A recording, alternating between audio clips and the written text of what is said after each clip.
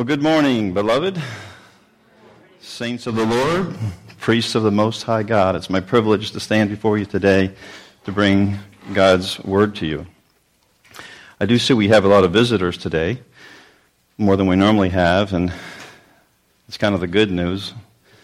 The bad news is today we're going to talk about the tithe. Now, before you try to leave, I have guards posted at the door. Okay, the guards have left, so I'm locking the doors. You can't leave. You have to stay here. So I'm Bill Smith. I'm the Bill Smith that doesn't play the bass. That's the other guy. First Sunday I showed up here about 7 years ago or so. I saw on the announcement that I was playing bass on my first Sunday. How did they know I was going to be there? So we'll work with that system here in a moment. So given it is, we have visitors here, and I'm talking about the tithe, which means 10%. What I decided to do is make the sermon 10% shorter, which out of 30 minutes is only 3 minutes. So, interesting and difficult topic to talk around. And I think some of you might be surprised at some of the things that the Bible says and doesn't say about the tithe. I'd like to start out with a story about 3 pastors who used to get together once in a while and sort of talk business, talk shop with each other. And one of the times they got together, they got talking about the offering and how they determine their own salary. And the first pastor said, well, on Monday I take the collection and I put a rope in a circle in the back of the sanctuary and I throw the entire collection up in the air, and whatever lands inside the circle I keep for myself, and whatever lands outside the circle I give to the Lord. And the second guy said, well, actually I do a similar thing, but I reverse it. Whatever lands in the circle I give to God, and whatever lands outside the circle I keep for myself. The third pastor said, come on guys, where's your faith? I throw the entire collection up in the air and I tell God he can keep whatever he wants, and everything else that falls to earth is mine. So, today we're going to continue our study of Malachi. And so, we're going to continue our exploration of Malachi, and we're going to be going back into the 3rd chapter. Malachi 3, 7 through 12. It says, ever since the time of your ancestors, you have turned away from my decrees and have not kept them. Return to me, and I will return to you, says the Lord Almighty. But you ask, how are we to return? Will a mere mortal rob God, and yet you rob me? But you ask, how are we robbing you? In tithes and offerings, and you are under a curse, your whole nation, because you are robbing me. Bring the whole tithe into the storehouse, that there may be food in my house. And test me in this, says the Lord Almighty, and see if I will not throw open the floodgates of heaven and pour out so much blessing that there will be not enough room to store it. I will prevent pests from devouring your crops, and the vines in your fields will not drop their fruit before it is ripe, says the Lord Almighty. Then all the nations will call you blessed, for yours will be a delightful land, says the Lord Almighty. Let us pray. Heavenly Father, as we come before you with hope and expectation, and with joy and anticipation of what you would have to say to us today. I pray especially, Lord, even for myself, that I choose to stand aside, for I have nothing to offer. I have nothing to say of my own. So I look forward to what you have to say as well. So I pray you would open our minds to gain knowledge and understanding and wisdom, that we might be different and forever changed and better for having been here with you today in the study of your word. So, just to review and catch up to where we've been, there's these accusations that are occurring in Malachi. The first accusation Julie covered in the first chapter, they doubted God's love. And later on in that chapter, the accusation is, you are despising my name and despising my table. Remember, God linked the table and his name together. And the third accusation was, you've turned from sound teaching. Remember, we talked about the feces spread on the face, and the teaching is no longer sound. You've permitted the teaching and worship of foreign gods through the marrying of daughters of foreign gods. Treated marriage with disdain by divorcing the wife of your youth. Accused me, God, of being unjust and delighting in evil. And today the accusation is, you are robbing me of my tithes and my offerings. So let's explore this a little bit, and really to go into great depth on the tithe and all, we would probably be like a 4-week series. There's so much that goes on in Leviticus and so on. But for our purposes today, most people know that the tithe is something that was required by law. It was not voluntary. It was obligated. And it was 10% of what they earned or grew, and it was given to the temple. An offering was beyond the tithe. The amount was voluntary. And so while it was encouraged, it had to be given willingly, not under obligation. But what they both have in common is they were just returning to God that which was already God's. So we see the first mention of this 10% in Genesis. And so back in Genesis 14, we remember, of course, Leviticus didn't exist, wasn't written yet, but we see the first mention of a tithe. And the story here is about Abram. And Abram finds out that this other king, King Chedorlaomer, I think his name is pronounced, defeats Sodom. And as he's returning from Sodom back home, he's taken all the goods that he'd gotten and all the people.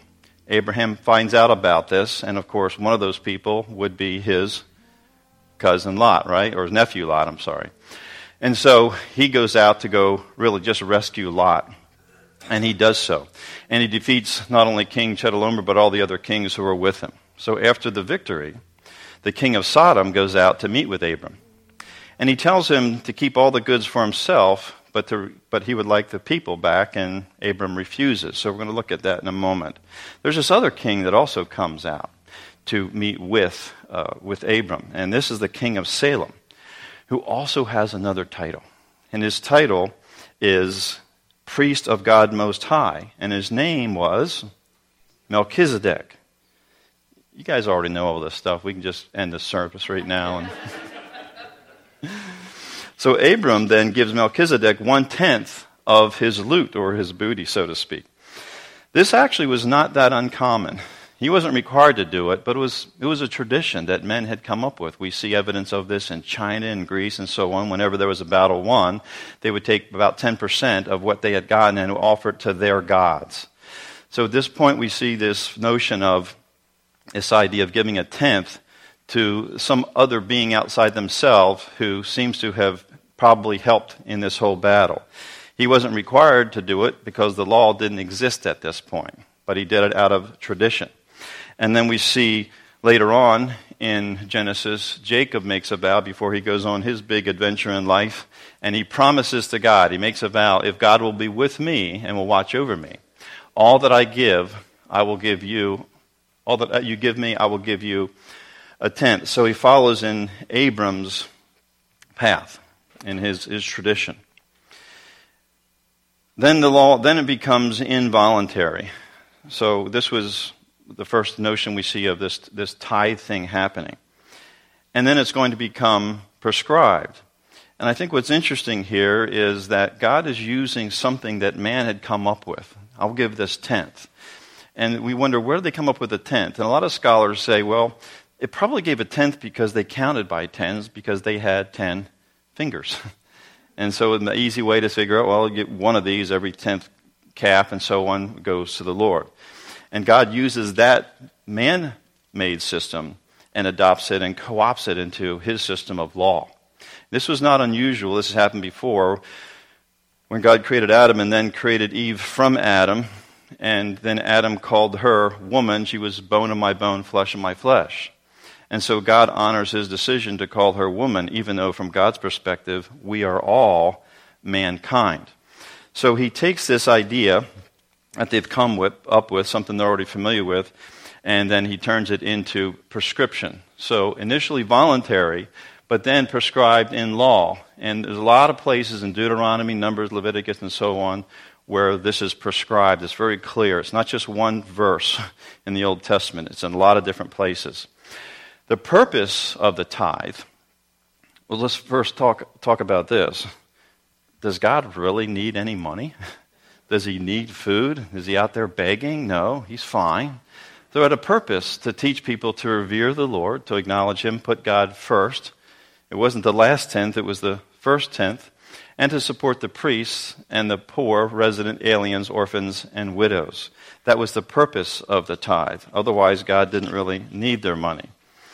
So we see in Numbers that the tithe was primarily, there's really two tithes, but this tithe goes to the temple for the priests, for the Levites. But then even the Levites have to tithe a part of what they get. It's a tithe of the tithe. Speak thus to the Levites and say to them, when you take from the children of Israel the tithes which I have given you from them as your inheritance, then you shall offer up a heave offering of it to the Lord, a tenth of the tithe. So if you're wondering, why did the Levites get a tithe from the people, the children of Israel? Is because they were not allowed to own land. They didn't inherit land. So they have no way to take care of themselves. So the children of Israel have to take care of the priests. We also see in 2 Chronicles, they generously gave the first fruits of their grain and all the fields that they produced. They brought a great amount and a tithe of everything. So when they were prescribed to give the tithe, they did so. Now we see in Malachi that there's this turning away from that which was originally being done. In Leviticus, where most people associate most of the law, a tithe of everything from the land, whether grain, from the soil, or fruit from the trees, belongs to the Lord, because it is holy to the Lord. So, this is where we are at with regard to Malachi and this accusation of robbing God. And he says, he wants them to return to him, but he says, you're robbing me. He says, will a man rob God, yet you have robbed me, but you say, wherein have we robbed you? And he says, in the tithes and the offerings. So I look at this word rob, kaba in the Hebrew, to take away or to defraud or prevent something or to spoil something. And we just agreed that God didn't really need money. He wasn't able to not make his mortgage payment because they had withheld the tithe or didn't give all the tithe. So the question I had, and I'm wondering if any of you have the same question, is what were they specifically robbing God of? What was the problem there? Well, I think verse 10 answers that question. As most of the teachers will tell you, the Bible always interprets itself. The Bible always explains itself. So if we go to verse 10, it says, bring all the tithes into the storehouse, that there may be food in my house. And try me now in this, says the Lord of hosts, if I will not open for you the windows of heaven and pour out for you such blessing that there will not be room enough to receive it. So I think what they were robbing God of, and this is me, okay, and this might be something you would talk about today when you go to whatever restaurant you want to go to today. Was going to pick Mob Pizza. Might be Mod Pizza is a good place to go, but plant that in your subconscious. But here's what I think. This is me. I think what they were robbing God of is an opportunity to show how powerful and loving and holy he is. That's what I think. He misses that. He wants to do it. Why don't you, Lord? I can't, because they've made a decision. We do the same thing. We make choices. We have free will. I wish we didn't sometimes. But we've all got ourselves in that situation where I'm my own worst enemy. I'm not being blessed, not because God doesn't love me or doesn't want to bless me. I've somehow prevented it, and I want to look at that part of myself. So the question becomes, should Christians tithe? Should Christians tithe? There are a few preachers and even denominations who believe that we should because it's the law. Steve and David and I were talking about this last week, and David was sharing with us how, was it the Baptists, you were saying that they don't even preach anything from the Old Testament at all because it's all the old law, and we're not under the law anymore. Except for this, yeah. We'll keep that one thing. But, slaughtering calves and all that, we won't do that part, but, we're gonna do this part. And so you'll see this in some churches, and I'm guessing some of you have been through this at other churches, where tithing is giving God the first tenth of your income. Or have you ever been in a church that has some kind of a challenge, like the 90-day challenge? Put God first in your finances for 90 days. Here's a nice one. If you really love Jesus, show me by your tithes. Really. By the way, I'm not making any of this up. This was easy to find on the internet. I was in a church that did something like this many years ago. We got a card. We did this canvassing or pledge drive. And you could check, I'm going to go beyond my tithing, or this guy stepped up to tithing. I'm going to start giving 1% or or at 1/10 of my income, or you can step towards it. I was at a church once where they put up a slide and they had these columns, 1%, 2%, 3%, and they somehow figured out how many people were giving 1% and 2% and 3% and all the way up to 10%. There was like 2 people up in the 10% column, and the rest of the church was down the 1 to 2% thing, and then we heard a sermon all about that. Oh, man, it's fun times. We can even change the ushers in this. You come at me like you don't plan to tithe, and I'll show you what we do as ushers to get that tithe out of them, right? Or I like this one, bit of honesty. Your tithe is crucial to my retirement plans. Pastor Ron decided to quit beating around the bush. My favorite one is, that was the best sermon on giving I've ever heard.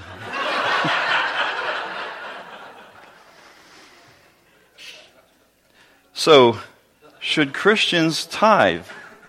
Well, let me ask you this. Did the Israelites still tithe?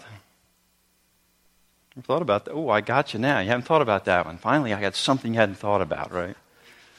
Well, what would they tithe to? There's no temple. In fact, a few years after the destruction of the temple, the leading rabbis didn't abolish, but suspended the tithe because there's no temple, there's no priests, so it's no longer needed anymore. However, another type of tithe remained in place. So if you study all this tithing and all these rules, there was the 10% that went to the temple for the priests, but there was this other 10% that went to the poor. And this was in Deuteronomy 26:12. And that has remained in place. And they call it, however you pronounce that word, tzedakah, right? And tzedakah is based upon Deuteronomy 26:12, requiring to give especially for the widow and the orphan, which is, of course, a different tithe than giving to the temple. So some of the experts say that if you do all the calculations of the different kind of tithing and giving and offering, it would actually be somewhere around 22%, not 10%. And so what we have with the Old Testament, and by the way, to this day this goes on. I don't know if any of you know any Jewish families, but this is a real important thing they do. It seems to be the most pressing obligation placed upon the Jews today to always be ready to take care of people and to be generous with others. So in the Old Testament, we get this tithe, or 1/10. In the New Testament, we get that word, which I think we all know means, I don't know either. That's the word I looked up. Well, I looked up, what's the Greek for 100%? We're not in a tithe anymore. It hasn't been abolished. It got stepped up. So we read in Romans 12:1, therefore I urge you, brothers, in view of God's mercy, to offer your bodies as living sacrifices, holy and pleasing to God. This is your spiritual act of worship. That to me is an intriguing verse. I normally separate the body and the spirit as different things, but here this verse says to offer your body as a spiritual act of worship. We also read in Romans 6:13, do not let any part of your body become an instrument of evil to serve sin. Instead, give yourselves, how do you pronounce that next word? Completely. It doesn't say give 10% of yourself. It says give yourself completely to God, for you were dead, but now you have new life. So use your whole body as an instrument to do what is right for the glory of God. And so this reminds me of the widow and their mites. Remember this story? Jesus is there and he sees a widow and she just gives just a few pennies, essentially. And what does he say about that? You all have given out of your wealth and you've given a lot, but she's actually given more because she gave everything that she had.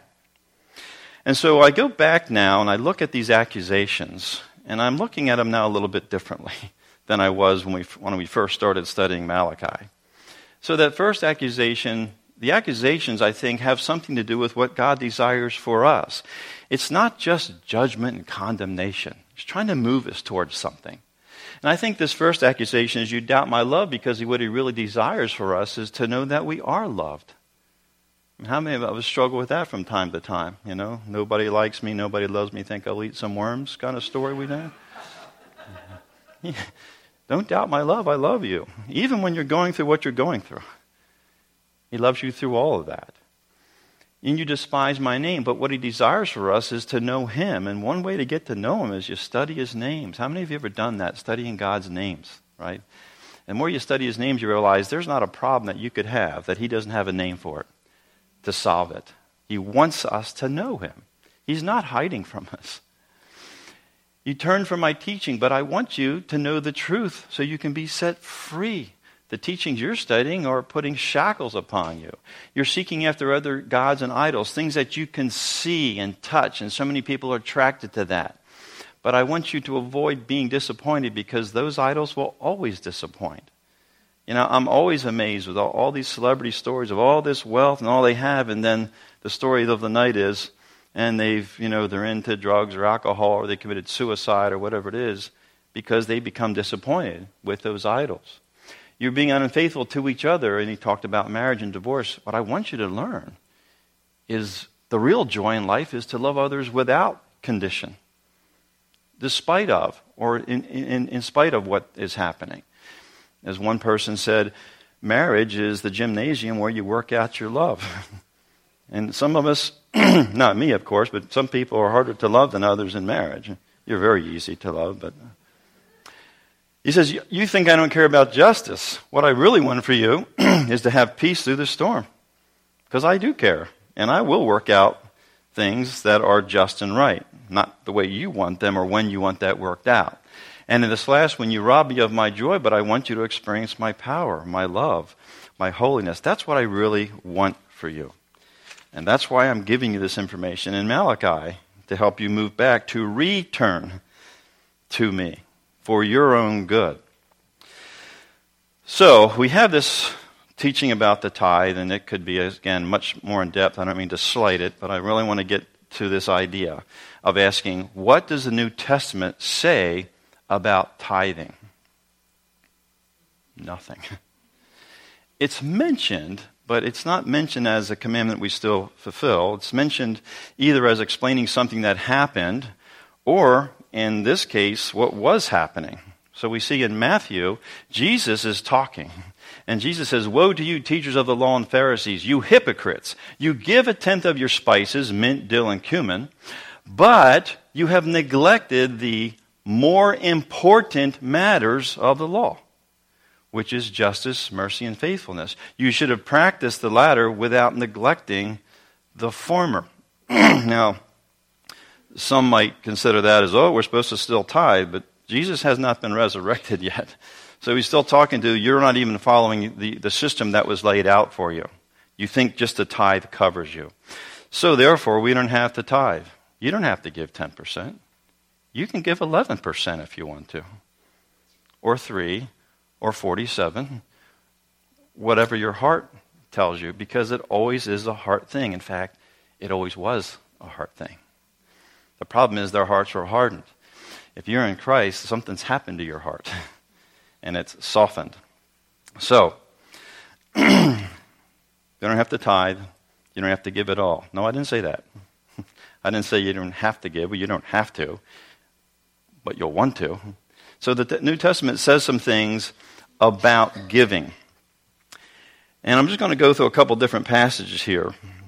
And the first one is in 2 Corinthians 9:7. Each of you should give what you have decided in your heart to give, not reluctantly and not under compulsion, for God loves a cheerful giver, not I'm supposed to give this, And also we read in Galatians 2, we just ask that you continue to remember the poor, the very thing I had been eager to do all along.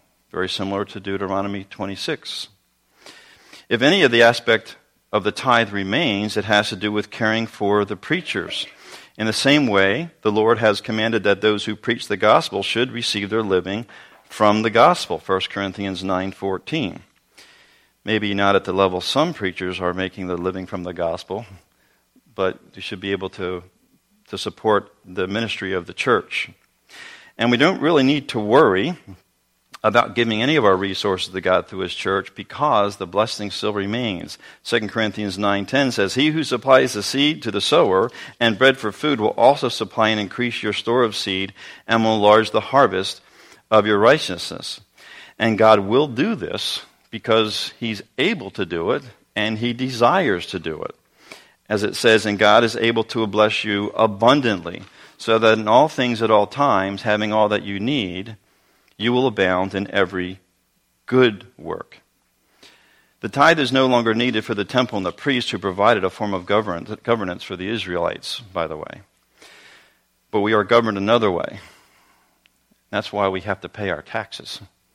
This is said in Romans 13, 6 through 7. This is why you pay your taxes, for the authorities are God's servants who give their full time to governing. Give to everyone what you owe them. If you owe taxes, pay taxes. If revenue, then revenue. If respect, then respect. If honor, then honor. You know, it just occurred to me, there's been people throughout time, I think, was it Leslie Snipes or one of those celebrities got talked into, you don't have to pay taxes, and there's people that do that. And they give these legal reasons. But if you go read Romans, it says, no, you have to pay your taxes. Because God has put these people in place. Not necessarily because he likes them, but because maybe we're being judged by some of them. I don't know. Sometimes it seems like that to me. It also says in 1 Corinthians 16, with regard to your ability to be generous, it's a good idea to set aside a sum of money in keeping with your income, saving it up so that when a need arises, no collections really need to be made. And this church does that. We have a benevolence fund, and we just voted to use it now because we have a need in the church. We didn't have to take up a special collection because we're following this admonition in Scripture. And the promise of blessing is still in place. We read in 2 Corinthians, remember this, whoever sows sparingly will reap sparingly, and whoever sows generously will also reap generously. Now, before you hear me preaching a prosperity gospel, I'm not saying that. Because this reaping doesn't say you'll necessarily reap money. In fact, if I had a choice between getting more money from the Lord and getting more wisdom from the Lord, you know what Proverbs says about wisdom? It's more valuable than gold and silver and gems. I'd rather have that than a person with a lot of money who looks like a fool. Giving generously and cheerfully benefits us.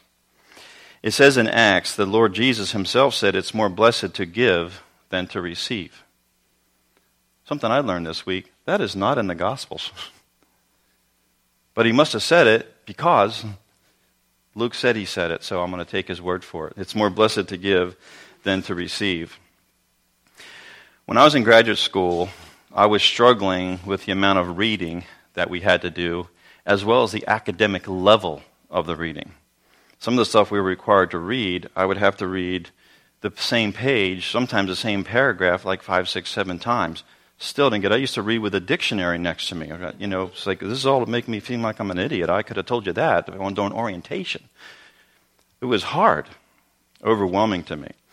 So I sought out a professor for his advice, hoping he would relieve me of some of this reading we had to do.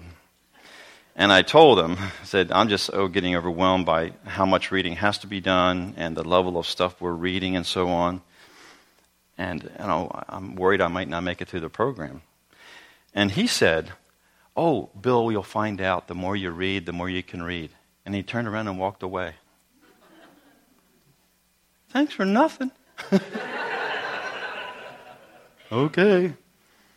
But, you know, he got to where he was at, so I thought I'll just start doing that. You know what I found out? The more you read, the more you can read. And C.S. Lewis said this a little different way. He said, both good and evil increase at a compound interest rate. The more you do of something, the more you'll be able to do of it. He said, the more you are kind to people, the more people you will be kind to, including people that a while back you would have not even given the time of day to. But he also said, the more you are mean to people, the more mean you'll be to them, and the more people you'll be mean to. The more you fear, the more things you'll find to be fearful of.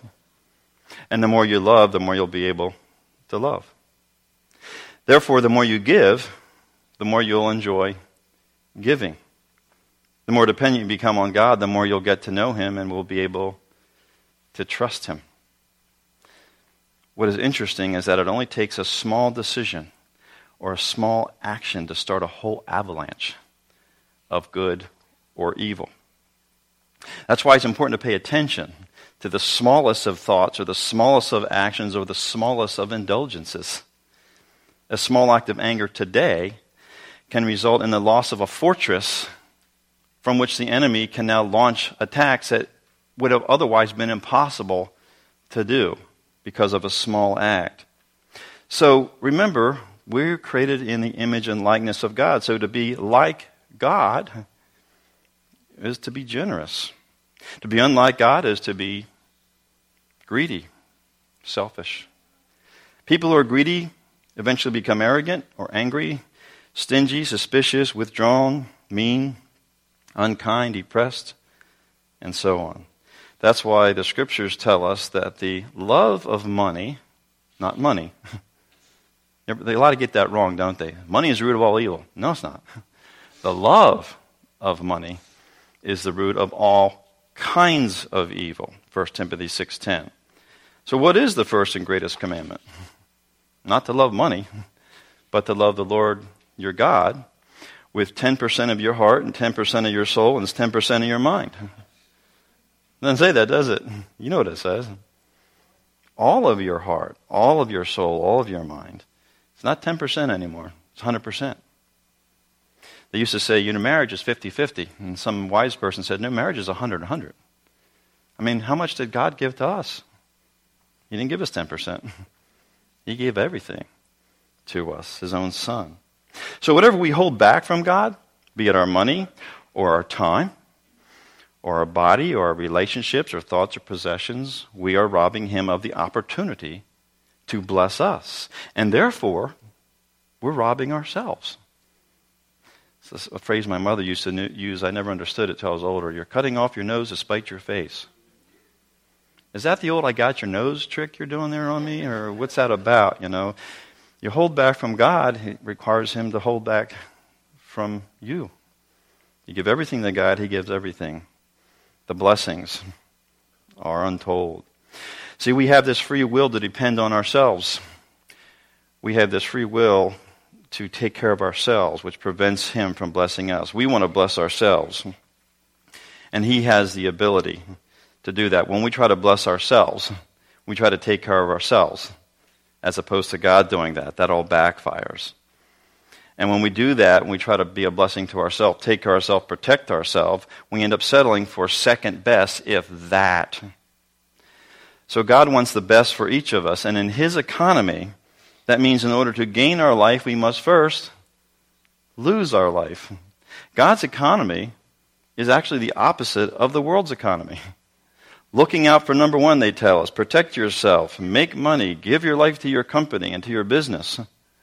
But God's economy is not to look out for number one, but to look at number one. Not to protect yourself, but let him be your shield. By the way, when you let him be your shield, some arrows might still get through. You know why? Those are the ones you need. Those are for your blessing. He lets it get through. He permits some of these things to go wrong, or seemingly go wrong, when it really isn't. He also says, give to others, give your life to him, and 100% of it. And the return on that investment, the world could never match it, beyond your imagination. So I'm going to ask David to come up, and as he comes up, and as we begin to move into prayer, I want us to think about, what am I holding back from the Lord? How am I becoming a part of my own problem? How can I give more of myself? Not just my money, but everything about who I am.